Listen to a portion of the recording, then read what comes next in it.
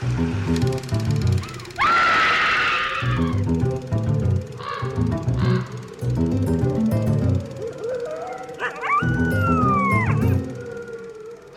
and welcome to Scream Scene, the horror movie podcast where we watch every horror movie ever made in chronological order, and then we rank them from best to worst.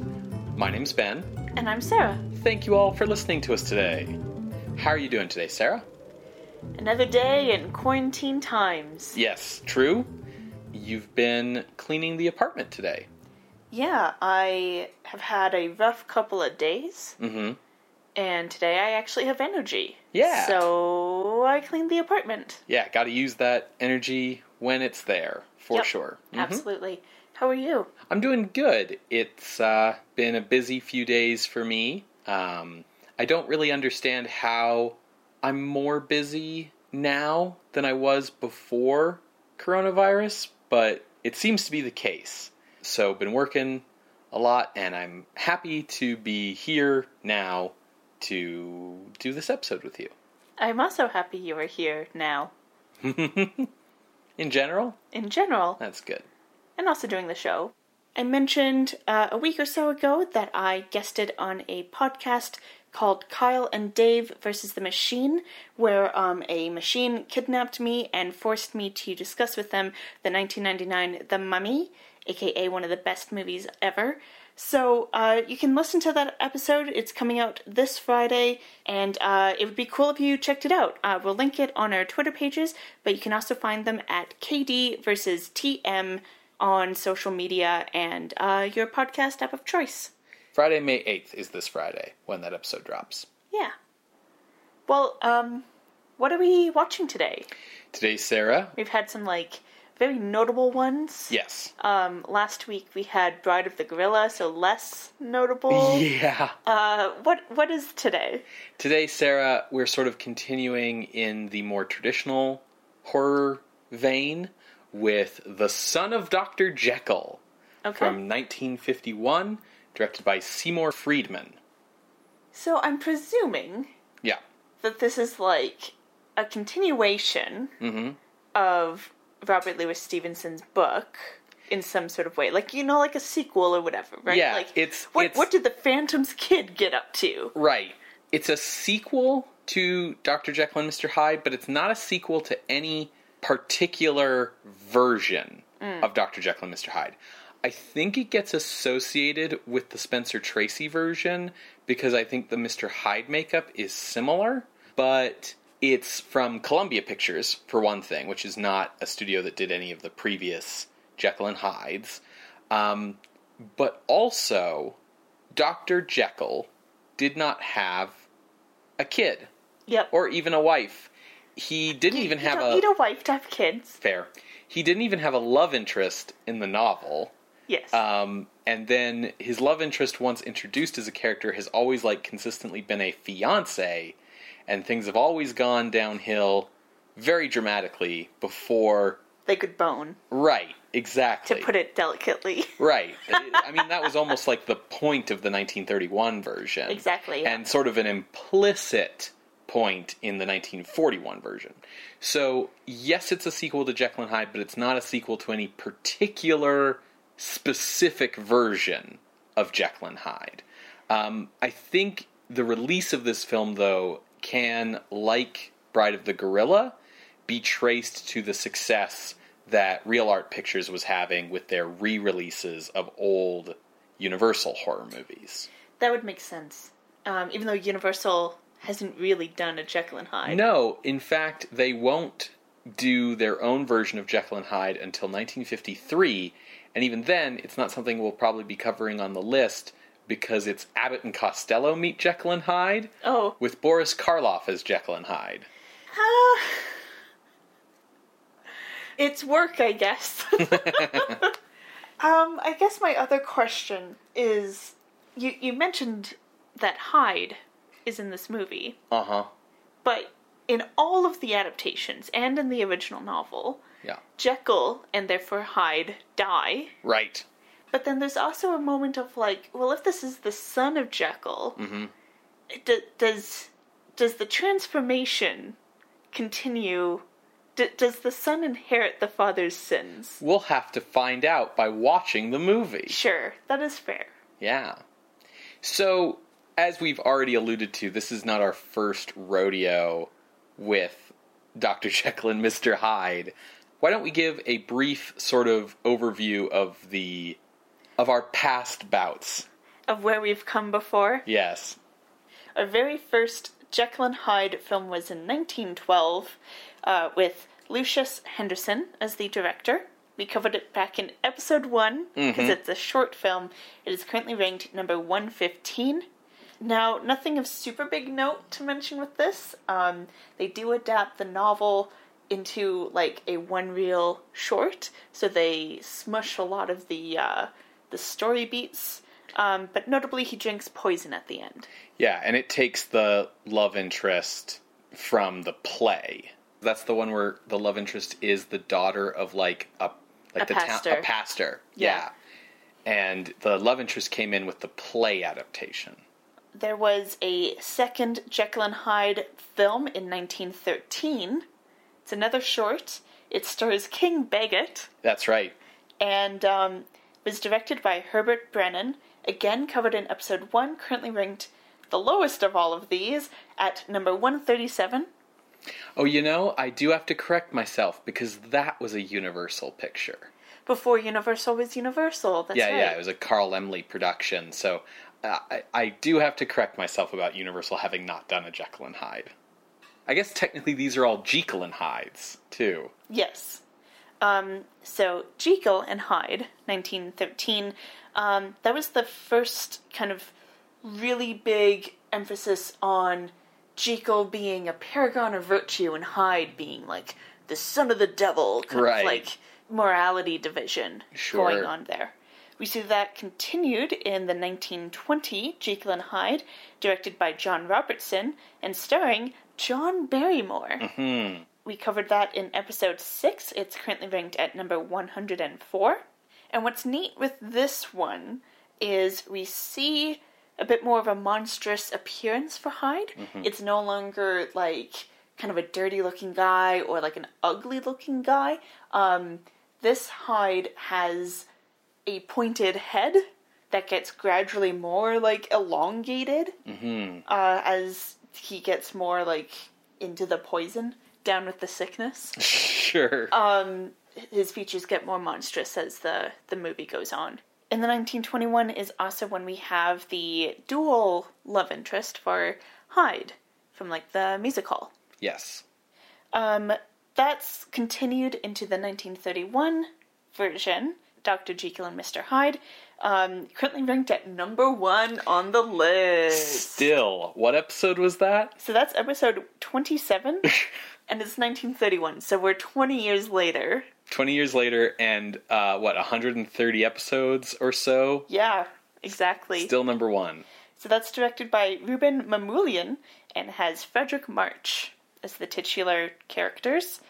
Now, his features when he's Hyde are more simian-like, while the 1920 version had themes around alcohol addiction. Yeah. 1931 changes these themes to be around really wanting to bone. Yeah, sexual repression. Exactly. And it's a pre-code film, so they get a little racy with things, or at least racier than they would be able to do after the code. Mm-hmm. And his demise comes with being shot at the end. Yeah. In the 1920 version, he takes poison. Yes. Now, 10 years after that, we have 1941's Jekyll and Hyde, starring Spencer Tracy, who can be credited with making it Jekyll and Hyde instead of Jekyll and Hyde. And this is directed by Victor Fleming. We covered it in episode 87, and it currently ranks at number 36. So that's second highest. Mm-hmm. Notably higher than the others, but also notably lower than the number 1 at the list. So they continue this idea of, like, the good and bad girl, as well as or at least attempting to continue the sexual themes. But because this film comes out post-code, it has to rely on symbolism and a dreamlike Carl Jungian inspired sequences Yeah. in order to get that across. So it's a little weird. But whatever. They're trying. They're trying to do something neat. Also kind of interesting with the Spencer Tracy version is Hyde's appearance is less, like, monstrous. It's more like an ugly guy who gets, like, a little uglier, so his features are still exacerbated by the end. But he doesn't look like an ape man, and he doesn't look like a weird insect man. Yeah, he looks still human. Yeah. Also notable with the 1941 version, because they are having to muddle the sexual themes, or sexual repression themes, they also bring in the idea of, like, science has gone too far. Right. Which had never really been as big of an issue in previous versions. Yeah. That's more like relying on past tropes inspired by Frankenstein. Mm-hmm. So that's 1941. We're now 10 years later after that. Yeah, which is kind of interesting, right? That, like, it's been, like, 10 years, 10-year intervals for Jekyll and Hyde since, like... give or take. Yeah, since, like, the John Barrymore version. That's kind of interesting. Yeah. We say this frequently, but if anyone's like, Hollywood today isn't original, just, like, look at them and be like, it's always been like that, bud. Yeah. Chill out. Just enjoy the shit. I don't know for sure, but now I'm, like, looking forward to what I can only presume will be a 1961 version of Jekyll and Hyde. As I mentioned briefly earlier, this is coming to us from Columbia. And the last picture from Columbia we saw was Cry of the Werewolf back in 1944. That was, it's like a lady werewolf, but she's literally turning into a wolf, and it's kind of based on, like, Roma myths, and they're based in, like, the American South. Yes. Yeah. So, it's been a while since we've seen a Columbia picture. The back half of the 1940s had been very kind to Columbia Pictures. The popularity of their breakout star Rita Hayworth saw the studio making enough money to start affording the occasional Technicolor film. Dang. And the government's antitrust crackdown on Hollywood's vertical integration actually benefited Columbia, because, you see, Columbia Pictures had never owned any theaters. Now that the big studios had to divest themselves of their exhibition arms, it meant that Columbia was now on the same level as the major studios. There wasn't really much distinguishing them anymore. And in fact, Columbia managed to soon outpace RKO due to that company's financial struggles, which would make Columbia the 5th largest studio behind, Paramount, behind, MGM, Paramount, Warner Brothers, and Fox. Good for them. This strong economic position enabled Columbia to keep its B-movie division and produce cheap genre films, movie serials, and comedy shorts long after the other studios had abandoned those types of films. Yeah, that's really unique that they're continuing with it. Yeah, simply because they still have the money to do it. And there's no reason for them to stop. With their comedy shorts, they're still cranking out Three Stooges movies. Which are probably pretty popular. Yeah, and have been consistently for 20 years at this point.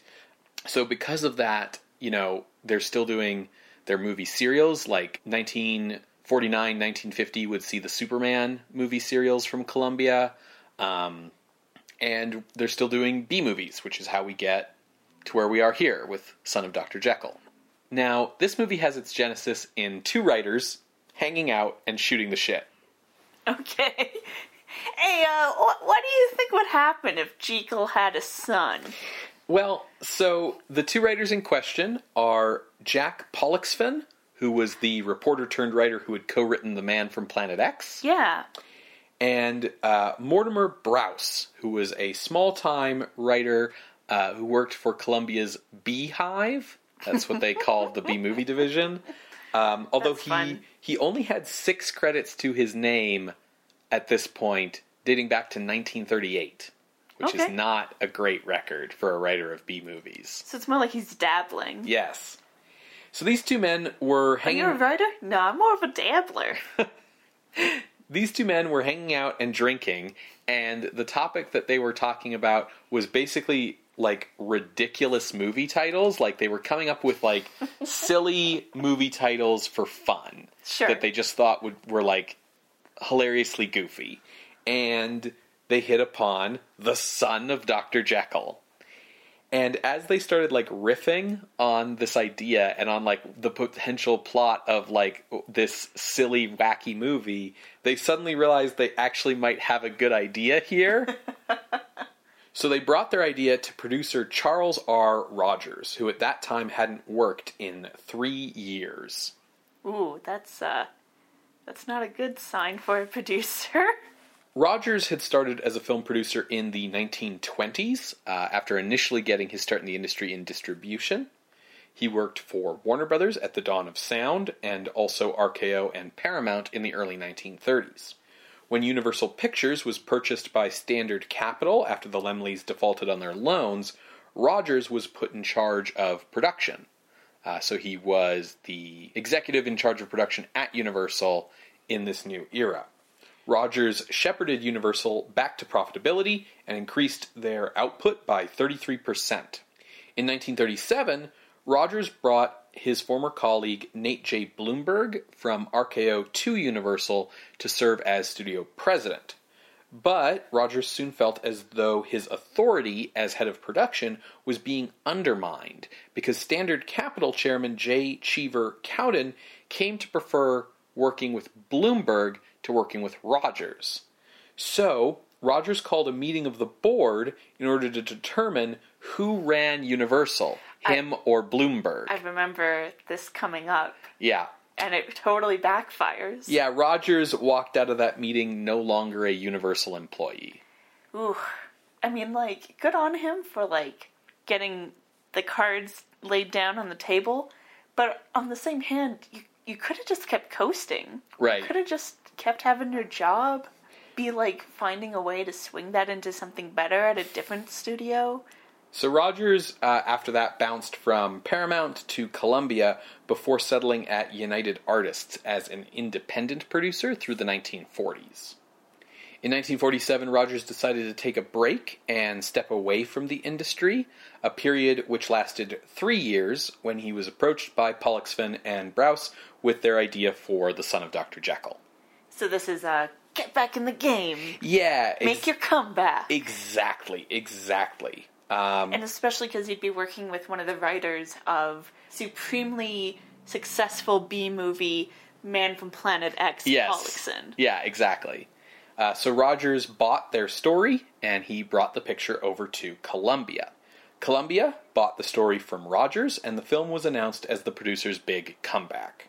The studio assigned Edward Hubsch to write the shooting script, and journeyman director Seymour Friedman to direct. What do you mean by journeyman? Basically, Friedman was a guy who just, worked for Columbia and directed the movies he was assigned to and just punched in and out every day. Okay. The shoot was scheduled for 3 weeks, and one-time matinee idol Lewis Hayward was cast as both Jekyll and his son. Okay. Well, tell me more about him so I can have an idea of, like, what his age is and whether they are aging him up or aging him down. So Lewis Hayward was born in Johannesburg, South Africa in 1909. So they're aging him down. Yeah. No. He began his acting career appearing on stage in London in the mid-1920s. He appeared in the original West End version of Dracula. Oh, neat. As who? Harker. Okay. In the early 1930s, he appeared in some British films before coming to Broadway in 1935 to appear in the Noel Coward play Point Villain.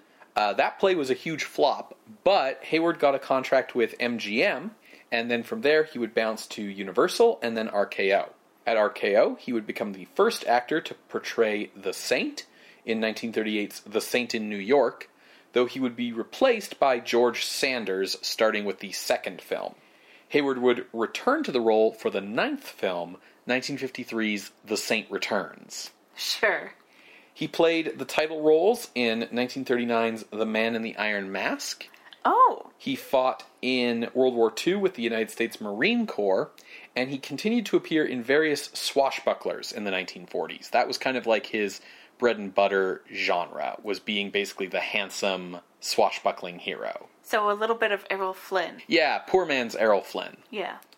Son of Dr. Jekyll was a chance for Hayward to kind of do something different from his typical heroic roles, which is ironically the same reason why John Barrymore and Frederick March did their versions. Yeah, for both of them, it was more to step away from the, like, handsome, like, romantic comedy kind of but in type all of film. Yes, but in all three cases, they were all considered to be, like, pretty boy, handsome idol types. Yeah. The film's female lead is Jody Lawrence, who was a young actress near the start of her career at this point. She was born Nona Josephine Lawrence Goddard in Texas in 1930, but her father, Doc Goddard, remarried in 1935, and the family moved to Van Nuys, California. Her new stepmother, Grace, had a foster daughter, Norma Jean Baker, who was 4 years older than Josephine, and who you probably know better by her stage name later in life, Marilyn Monroe. Oh, dang, that's why her name was so familiar. Yeah. So Norma Jean would get molested by Josephine's father, Doc, through her early teen years, and she would leave the family in 1942 by getting married at age 16 to their next-door neighbor's kid. Josephine, meanwhile, attended high school at, I think, Beverly Hills, and then later attended acting school at the Hollywood Professional School, and then adopted the screen name Jody Lawrence in 1949. She was picked up to a 7-year contract with Columbia at $250 a week, and Son of Dr. Jekyll was her 4th film with the studio. She was kind of well on her way to becoming a star at this point, but her 5th film was a musical, and Jody felt that she didn't have a very strong voice, so she asked for Columbia to replace her. The studio refused, made her do the movie anyway, and then dropped her from her contract for being difficult. Wow. She ended up waiting tables after this until she was discovered by her co-star from her 3rd film, Burt Lancaster, who asked her, "What's movie star Jody Lawrence doing waiting tables?" and got her a contract with Paramount. Nice. Now, her career was once again taking off when Paramount discovered that she was pregnant with her first child and had been married secretly for a year to an airplane company executive named Bert Tilton, and so Paramount released her from her contract. This was the studio era where they felt they had the power to dictate an actor's life. Yeah, everything about Every your aspect. life. And especially for an actress, being pregnant was seen as a career liability because, you know... Your body changes. Well, for 9 months, you're just not usable, practically. And then you know, well, okay, what's she going to be like with the kid now? Is she going to want time off? Is she going to, you know, blah, blah, blah, right? Now, things between Lawrence and Tilton were very rocky because she couldn't decide between career and family. So she would try to do work. He wanted her at home. Ultimately, she divorced him and lost custody of her daughter because she wanted to act on television. She did that for several years, and then in the mid-1960s, she met and fell in love with outdoorsman Bob Hare. And the two got married, and they had 2 kids, and Jody retired to a life of golf, camping trips, and fishing trips. Well, I'm happy she had kind of a happy ending. Yeah. Co-star Alexander Knox, who plays Lanyon in this version, was born in 1907 in Ontario, Canada. He was initially a reporter in London, Ontario, before moving to London, England, and acting in British films. How do you make that jump, I wonder? He, I guess, acted in university, and then became a reporter, and then became an actor again. He came to Hollywood in the 1940s, and he received an Academy Award nomination for his role as Woodrow Wilson in the 1944 biopic Wilson.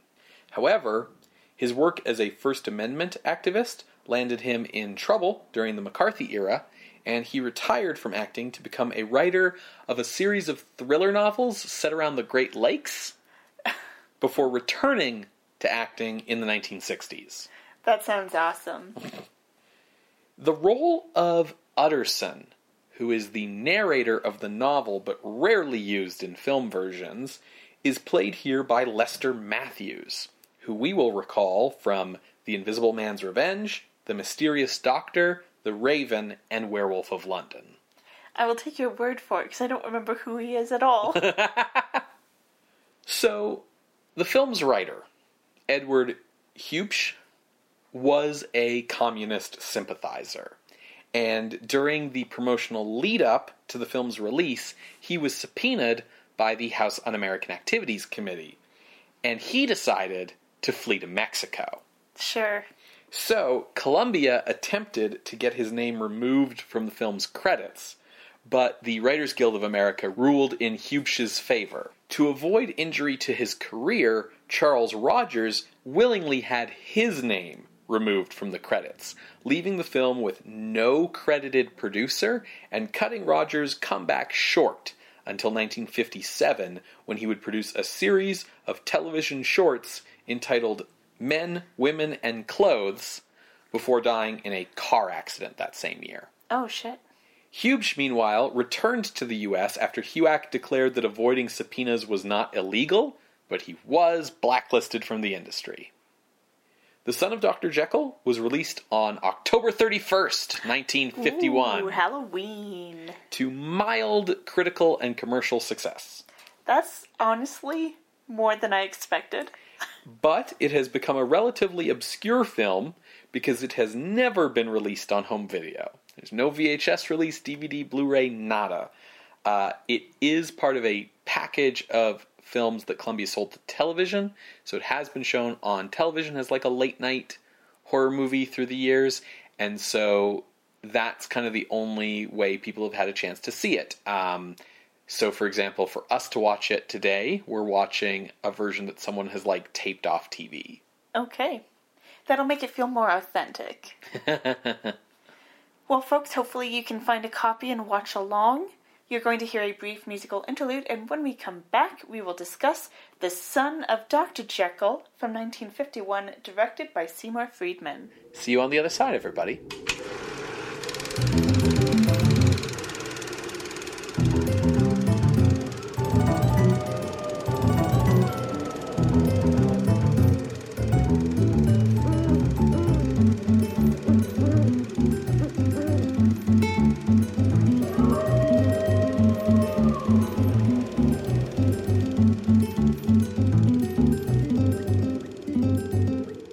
Welcome back to Scream Scene. We just finished watching The Son of Dr. Jekyll from 1951, directed by Seymour Friedman.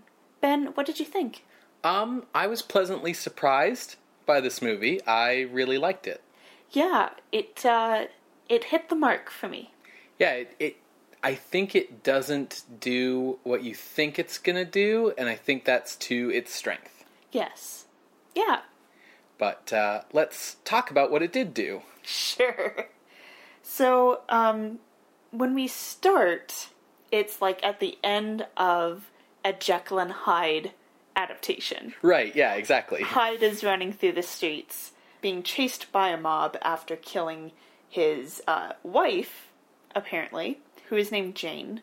He gets chased into his home, and he's frantically trying to make the mixture so he can turn back into Jekyll, but the mob burns down the house, throws some Molotov cocktails in there. So to escape the fire, Hyde, who is now turned back into Jekyll, runs to the top window, and he jumps, and he dies. This whole sequence made me feel like it was a little bit, I mean, it makes sense so that, like, you can have this prologue to set things up, but it's also a bit of, like, have your cake, eat it too, because it lets them do, like, all the, like, Hyde running around acrobatics jumping. Yeah, he's like jumping stuff from roof to roof. That, like, they always do at the end of these movies. Yeah, and they give it to you first thing. Right. You don't have to wait through the whole movie. That's right. Now, we see Jekyll on the sidewalk dead, and his friends John Utterson and Dr. Kurt Lanyon are there, and they're like, oh, what a pity. Utterson says something about, like, he will become a man of legend now.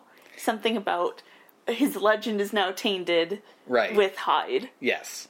Then, Utterson and Lanyon get a note from a constable asking them to come to Hyde's Soho apartment. Where he killed his wife. Yes, so we get there and Jane's body is being taken out, but hey, in this closet she hid from Hyde this little baby. Yeah. Who looks to be like under a year, but like more than just like freshly born. Yeah. I'll just put it that way.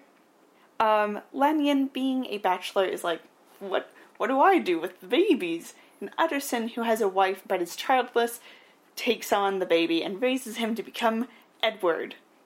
So that whole preamble is set in 1860, and then the rest of the film is set 30 years later in 1890, and we looked up during the movie, the novel was published in like 1886 or something. Yeah. So they're setting this sequel-ish after the publication of the regular book, but Ben, you made a point that if they had done like 30 years after 1890, it's war times. Yeah. Or at the very least, after war times. Because I was sort of confused as to why, like, they had moved Jekyll's story back in time to 1860. So that was my initial theory, was like, well, 1886 plus 30 years gets you 1916, which is World War I, and that would get, like, a little hard to explain, like, why you can do this story when there's a war on. But my other theory now is also that maybe Robert Louis Stevenson's Jekyll and Hyde book was published in the world of this movie, because when we come into the movie in 1890, the story of Jekyll and Hyde is well known by, like, everybody.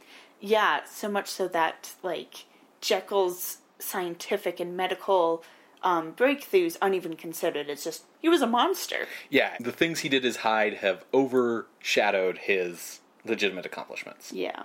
But it's 30 years later, Edward is 30, and he is a student at the Royal Science Academy, but he's being expelled for doing weird science. You don't really know anything beyond that. At this point, he proposes to his girlfriend, Lynn, who is actually Utterson's niece. So it's clear then that Utterson raised Edward as, like, you're my foster kid. You're not, we're not pretending that you are my blood kid. Yeah. Which is why it's, like, cool that he's with the niece. Right. Like, I'm just saying. But he doesn't know. He doesn't know who his real parents are. But with this engagement, Lanyon and Utterson are like, okay, well, we gotta tell him now. Gotta tell him sometime, guess we'll tell him now. Now, Lanyon has been managing the Jekyll estate up to this point, and because of the infamy around the name, he thinks that Edward should sign for the estate to continue to be managed by Lanyon, all of it to go to Edward once Lanyon passes. He's not, like, on his deathbed, but, you know, he's older, just so that way Edward stays out of the papers. Yeah, Lanyon's rationale is, like, Edward is his beneficiary as well, so, like, why not just wait until he kicks it and Edward gets everything at that point? Yeah, and presumably he's getting an allowance, so he's not, like, penniless right now. Yeah. But Edward decides, nope, I'm gonna try to, like, show people that he wasn't a monster. You know, I'm not a monster, I'm just a man, and try to dispel these myths and legends around this name. So he moves into the mansion and spruces it up. Now, people are still afraid of Edward because of the stories around Jekyll and the deranged Hyde. There are a couple times where, like, a newspaper man sneaks into the house and takes a photo of Edward attacking him. Edward thinks he's attacking, like a thief. Yeah, like, he didn't know that it was in the middle of the night. He didn't know the guy was there. And then there's another incident where the press hire a little boy to throw rocks through the window, and when Edward comes out to give the kid a stern talking to, they take photos at the worst moment. Yeah, it doesn't help Edward that he has a temper. Yes. Right? And so he can be goaded really easily, and this temper comes out like several times over the movie.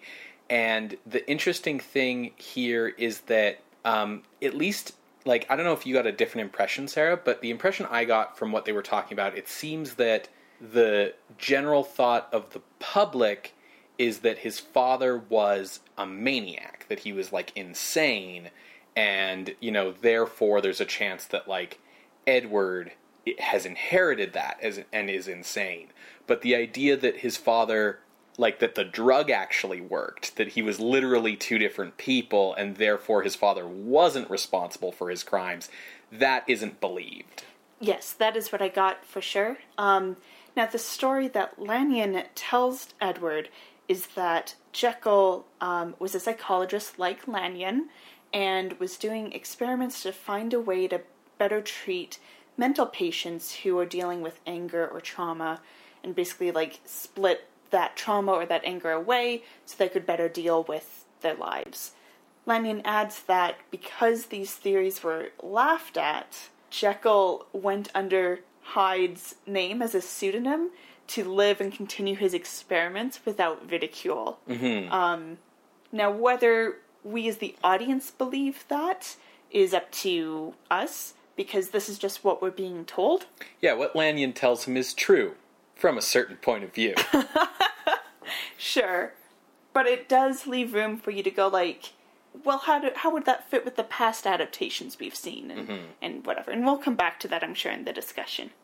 Because Edward's name is being put into the papers, Jekyll's old butler, named Michael, comes back and he's like, hey, can I have my old job back? And Edward's like, cool, you worked for my dad. Sounds great. So Edward is like, okay, I'm going to prove that my dad's theories were real. I'm going to prove that he wasn't insane. And I'm going to prove that we are just men, not monsters. So Lanyon gives Edward Jekyll's notes. Edward starts to work almost obsessively over these notes. And we also see at this point a man sneak into the house and swap out some compound that Edward was working on. When Edward comes in the next day, he uses this compound, and the solution he makes is reacting the way it should in the notes. It's got all the smoke and foam coming off of it. Yeah, it's bubbling the right color. So he's like, okay, well, I'm going to drink this. And Michael's, the butler, he's like, I don't think you should do that. And Edward's like, leave me alone. It's the only way. So he does it. He drinks it. And we see him, like, writing scientific notes about it. And his hand suddenly goes super hairy. And then he faints. The next thing we know, Edward is inviting his father's doctor friends, family friends, even the press, to present this experiment and drink the solution in front of them to show that his father's theories were correct. But during the presentation, the solution he makes, using his own compound, not Mysterious Man's compound, the experiment fails. And so he's angry and he runs off. Now, as Edward is starting to get into these experiments, we see Lanyon place a letter in Edward's mail that is from the Cyrils. And these are people who are writing to Edward because they knew his mother, Jane. And they want to meet with Edward to tell him about his mother. And they do that. It goes fairly well. But when Edward is leaving his experiment presentation, he runs into one of the Cyrils and he's like, hey, we found one of your mother's scrapbooks. Do you want to come see it? And Edward says yes. So they go. And the Cyrils are all, like, old actor types, because his mother in this version was like was in the theater. Yeah, a music hall actress or something like that. While he's at the Cyrils, he does get drunk because he's, like, frustrated. And as he's on his way back home, there's a mob outside his house and a constable approaches him. Turns out the kid that threw the rock through his window was beaten that night and claims that it was Edward who did it. Claims that it was Hyde who did it, more specifically. In any case, Edward is taken in and quickly put to trial. And during the trial, the Cyrils lie about the time that Edward left. He says he left after the beating, but the Searles are saying that he left before the beating. Edward is put under medical observation by Lanyon at his sanatorium to prove whether he's insane or not. Now, Edward probably doesn't do the best thing and sneaks out and tracks the Searles down to outside London. One of the Searles, a woman named Hazel, sneaks him a note saying, "I'll explain later, but we need to meet tonight away from my family." Edward discovers this note in the carriage with Lanyon. He's like, "Okay, well, clearly I need to go meet Hazel. Don't you think, Lanyon?" And Lanyon's like, "Yeah, I think that's a really good idea. Help clear this up." So we see Hazel go up to the Searles' old place in London, and she's about to light the gaslight, and then a mysterious figure comes out and attacks her. Edward comes in to the building just as Hazel screams, runs up, finds her dead, and sees a cloaked figure run out the back door. Now the landlord and other people in the building come in, and they see Edward, and he, runs off. So he's chasing the cloaked figure, and the mob is chasing him. But Edward manages to escape the mob, but does lose the cloaked figure. The one glimpse we get of this cloaked figure's face, he looks like he might be Hyde. Yeah, he has, the way that they're doing Hyde is a little simian. Or at the very least, a mild version of the, Frederick March version. Like a halfway point between the Frederick March version and the Spencer Tracy version. Yeah. Edward, having nowhere else to go, makes his way to trusty butler Michael, and to Michael's place. And there he goes, "Oh, the cloaked figure must have been Lanyon. He's the only person who knew I was going there and who knew Hazel would be there." And Michael's is like, I don't know, man. This is all over my pay grade. What is happening? In this conversation, Edward mentions some of the materials that he uses in Jekyll's experiments. And Michael says, "No, what about this one compound called Arcanon?" Yeah, Arcanite? It's not... Oh, that's a Pokemon. That's a Pokemon. It's not either of those, but yeah, it's like some made-up drug name. Yeah. And Edward goes, "That wasn't in the notes. Those notes were a fake. It was a copy that Lanyon made and gave to me that left out that key compound. Michaels, go get those notes. Go get Lynn, my fiancée, so she can be in this movie, and then go get my notes from the lab." So Michaels goes and does that. And as he's getting Lynn, Lanyon is there with reporters being like, "Here's my medical opinion, blah, blah, blah. Oh, Lynn, where are you going?" "Oh, to get the notes Edward wants." And he goes, "Oh, I actually have the notes. I took them from Edward's lab and have them in my study, so you can take those to him." Lynn and Michaels bring these notes to Edward, and there's mention of Arcanite. And he's like, "These are the real notes. I was given a fake."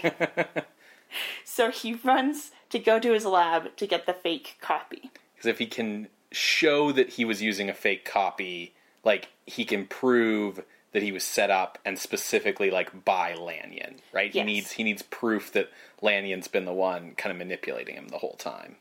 And just as he gets to his lab, Lanyon is in there trying to burn them. As we learned from the prologue, this whole lab is highly flammable.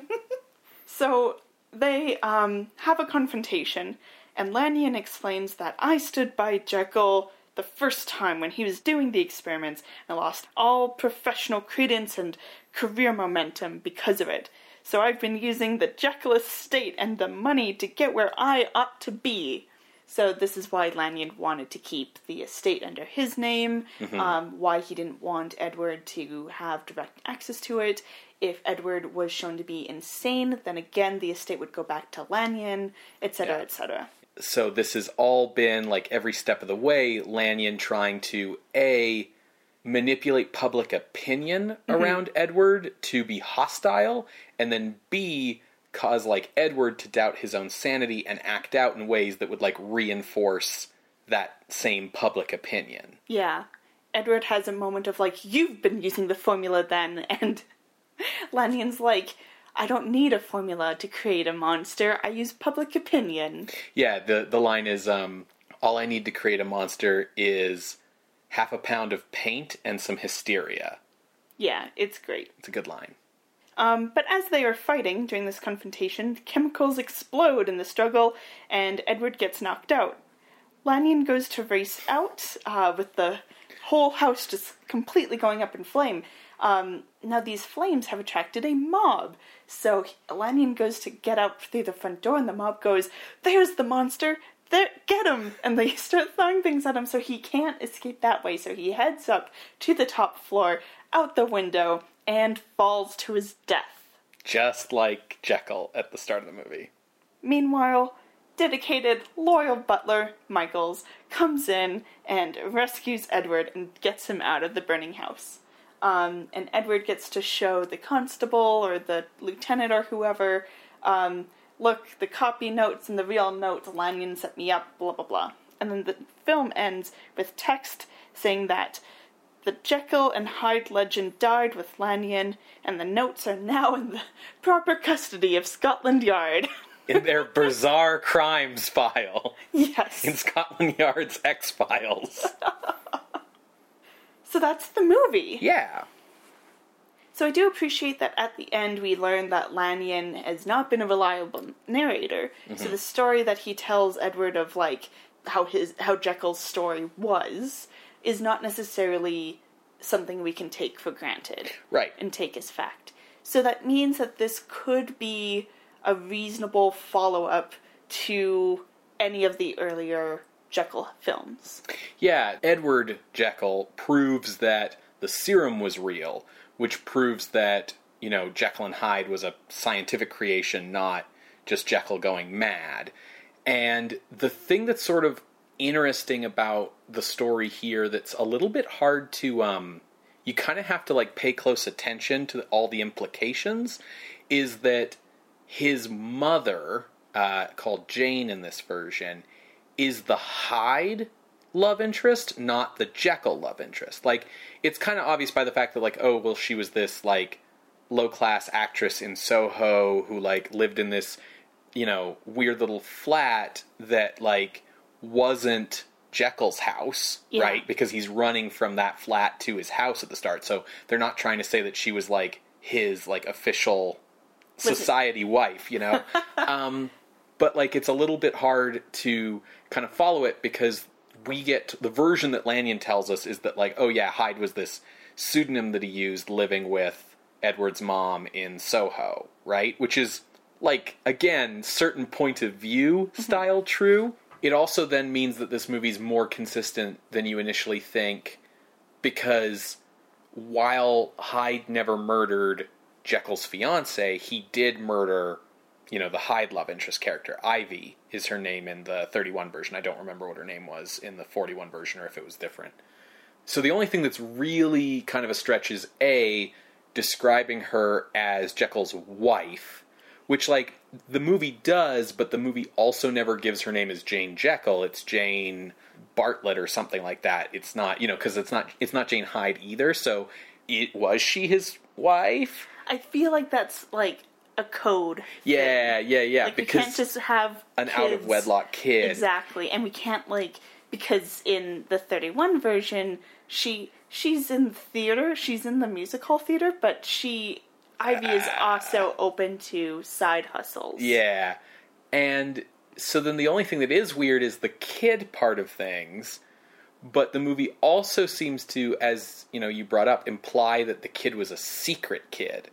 So, you know, maybe this is more compatible with those earlier versions than initially it seems. Yeah, which I thought was neat. I think also with this, I was kind of like, oh, great, when Edward was like, I shall use these notes and go through this and make it clear that my dad wasn't a monster and wasn't insane. And it's like, where have we seen this before? Yeah, we've been here before with the Frankenstein movies from Universal. Over and over and over again. Yeah. And then, like, they don't go the way that you think it's going to go. Like, he does prove, sort of, thanks to the mysterious man, who is clearly Lanyon, Lanyon. by the way. I tried to keep it mysterious in the plot summary. It's clearly Lanyon. If we can see it in this, like, bad VHS rip Yeah. that we watch, like, it's Lanyon.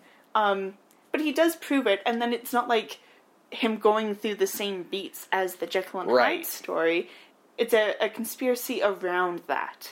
Yeah, he transforms, like, one time, and it's not even, like, a big deal set piece in the movie. I mean, the effects on the transformation are actually pretty cool, but it's just you see his hand, and that's It's it. just suddenly hairy. Like, it does a really good job, but probably because they can just focus on a hand. It's a really good, intelligent movie, and I think it's a really excellently written script, and the thing that, you know, you don't see coming is the script is actually about paranoia and, like, witch hunts and being tried in the court of public opinion, and all of that really comes into focus when you know that the writer was blacklisted for being a communist. Absolutely. Like, a lot of... This is the age of HUAC. Yeah, so a lot of, like, what this movie is trying to do suddenly clicks into place when you know that, and they start talking about, like, you know, how he's having to fight against the legend of Jekyll and how that has impugned his own reputation, and, you know, you can't... What was the thing? There was a good line about, like, you can't avoid a legend, you have to kill it, or something like that.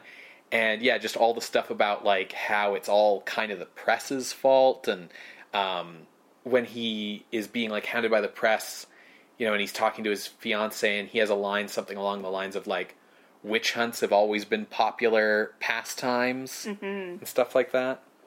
Yeah, like, even just on a technical level, the writing is really well done, with the parallels of, like, the opening and the ending. But even just, like, the way that it crafts the conspiracy, because it's not... If you didn't see Lanyon placing the letter or being in the lab, I think it would be a very good twist for Lanyon to end up being the bad guy at the end. Like, a believable twist where, like, looking back, you could be like, oh, yeah, it would have been him. But in the moment, you could have had it where you did not know either way. As it is, it creates a dramatic irony where this character that, you know, Edward trusts, we know, isn't trustworthy, right? Divorced from the HUAC context, it's still a really smart, unique version of this kind of story. You know, you brought up the Frankenstein thing, and that's exactly what this movie should not have done and didn't, right? Like, because it would have been so easy for, as you said, for it to just repeat the beats of the original Jekyll and Hyde just with the kid. And I feel like that's what most sequels do, is find a way to retell the original.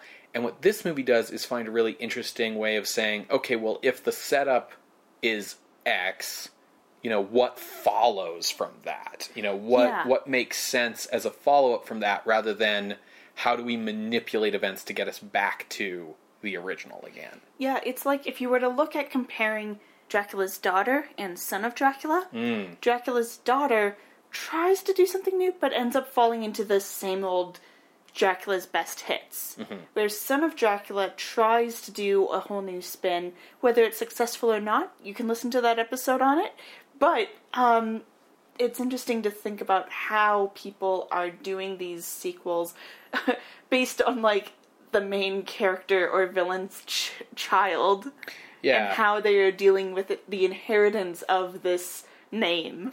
Like, Son of Frankenstein deals with those issues, but ultimately it's still a movie about, you know, and so is Frankenstein's Ghost. Ghost of Frankenstein, Frankenstein Meets the Wolfman, etc., etc. Like, they're all movies about bringing the monster back. Yeah, right? They're all derivative.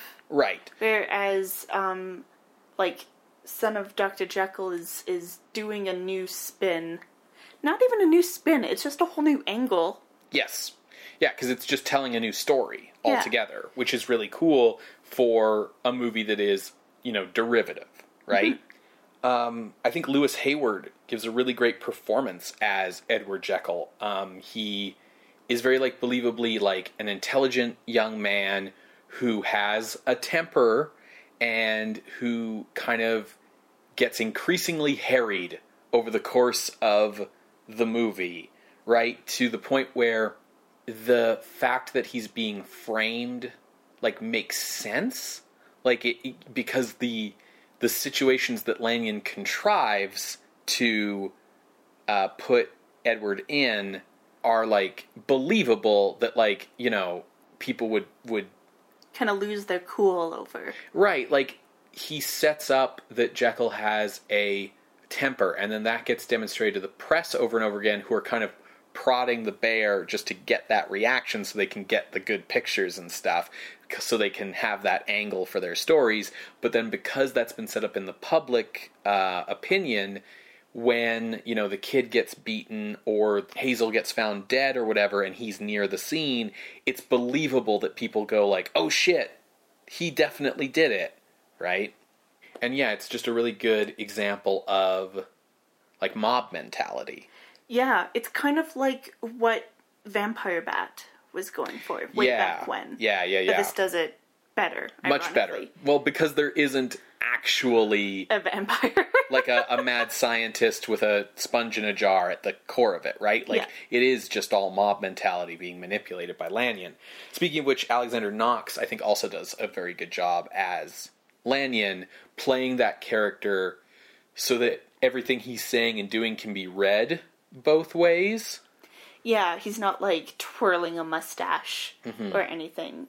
Even though the audience, like, we see that he's, like, doing things. You don't really understand why until the end, but you see that he's doing things and you can go, like, well, why would he do that? He's not being sly about it or like, trying to be evil about it. He's just kind of doing these things, so maybe he's just doing it for the greater good? Like, what is he doing? You know that even though Lanyon seems to be up to something, you don't know that that makes him the villain. Yes. Because there's no reason in his other scenes to, like, suspect that.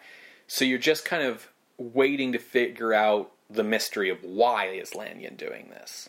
Yeah, I do just want to, similar to what Ben said, call out Lewis Hayward for good acting. I was skeptical when I heard his age and having to be aged down through makeup, but he actually does it fairly well. He's believable, and I think what also makes it work that he plays his father is we don't really see his father super well. Yeah, it's always at, like, a distance. It's at a distance, with fire everywhere, a mob around, and the only time we get, like, a good image of his face is when he's dead, and they're putting a blanket over him. Yeah. Like, yeah. I don't know if the sort of youthful appearance for Hayward would hold up as well if we were able to see, like, a restored 4K copy or something, but as it stands, I was able to suspend my disbelief that this 50-year-old was 30. Yeah. He's like a balding 30-year-old, you know? Like, it still works. I know 30-year-olds who are balding. Sure. Yeah, this film is paced well. It doesn't feel like there's any kind of, like, dilly-dallying or repeated plot points like you see with a lot of B-movies. It's shot very well.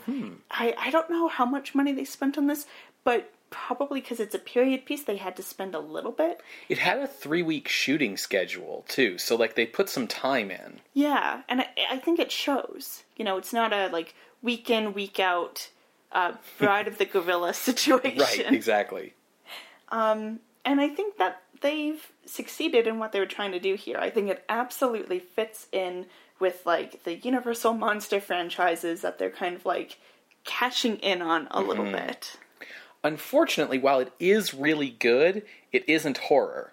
I wanted to talk about that because, yeah, when I was looking at ranking, I had a spot kind of picked out.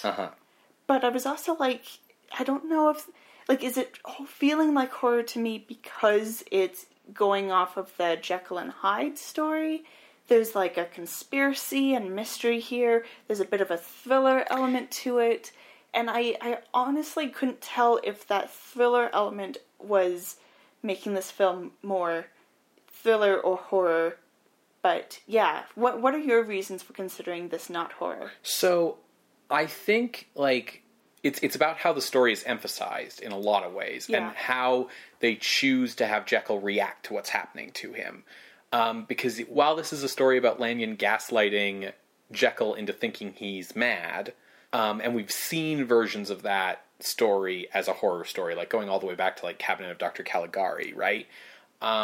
Ultimately, Jekyll doesn't let that consume him. He's very active. He's very active. His focus is on like, well, no, this is all bullshit. I'm going to prove this all wrong. So, honestly, there were points where the movie actually edged close to film noir, in my opinion, because it's got that emphasis on like the threat of the past and like having to deal with the evils of the past and move past them, and then like the conspiracy of paranoia around the lead character. The reason it's not film noir is because the lead character like wins at the end, right? Mm-hmm. Like if Jekyll had died in the fire and along with Lanyon and no one will ever know the truth, that's film noir, right? But because ultimately what we have here is like the equivalent of like a mistaken identity protagonist who's like on the run and like having to prove that he's not who people think he is and like clear his name, because he's being hounded by the authorities. This is much more like standard mystery thriller, right? Like this is much more in the line of like what Hitchcock was kind of doing around this time. Like this is the Victorian fugitive.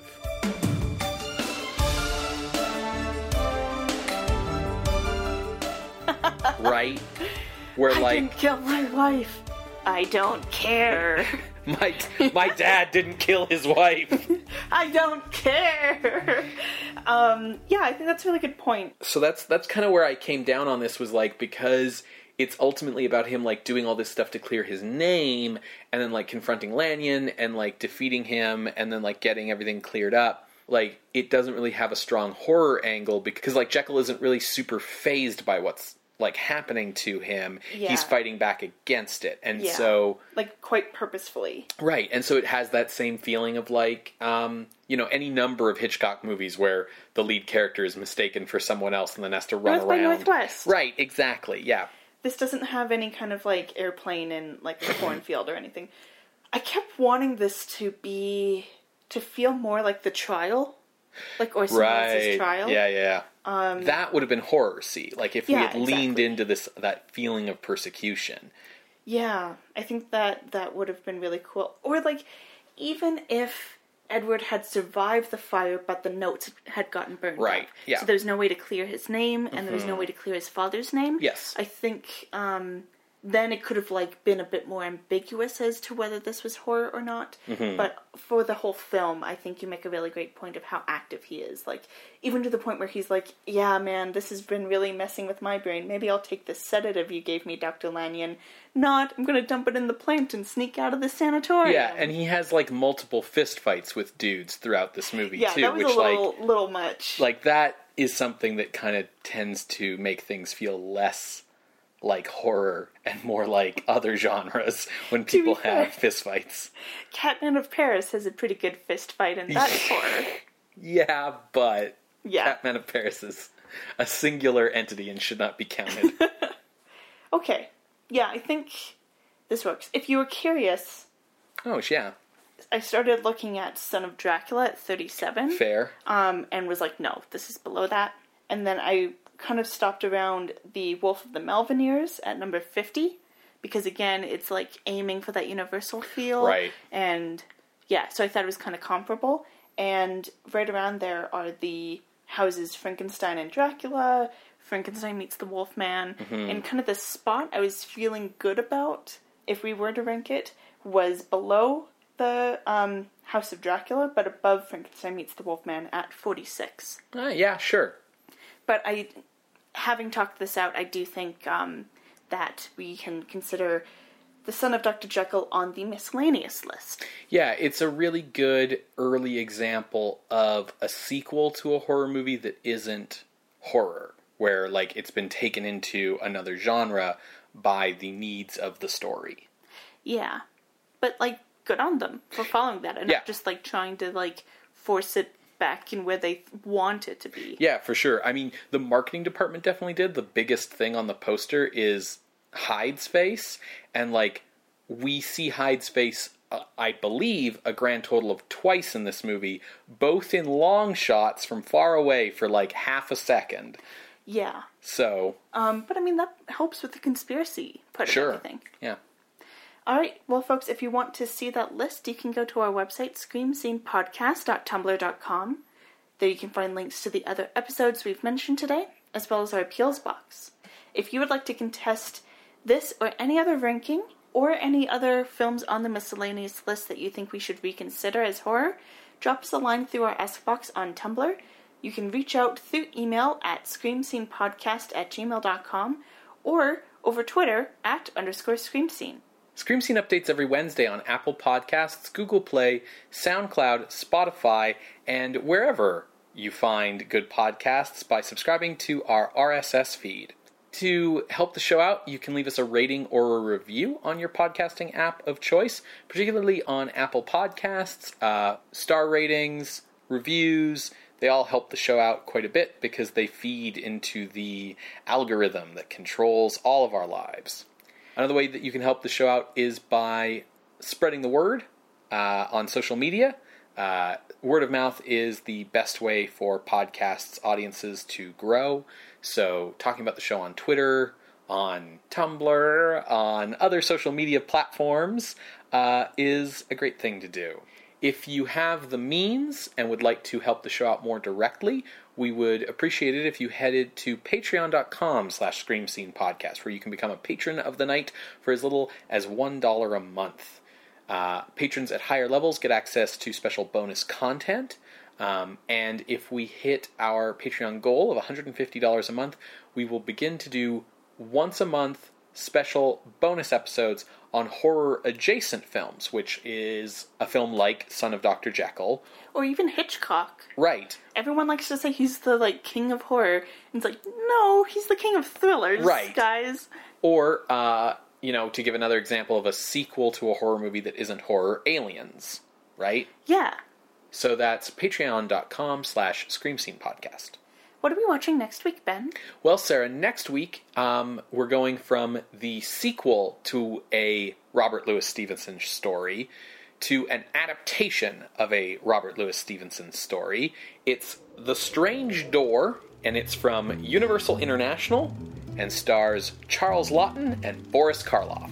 Charles Laughton? I don't think we've seen him since The Old Dark House or Island of Lost Souls. Island of Lost Souls, yeah. It's been a while, for sure. Yeah. And this is the first time Laughton and Karloff have been together since Old Dark House. Yeah, cool.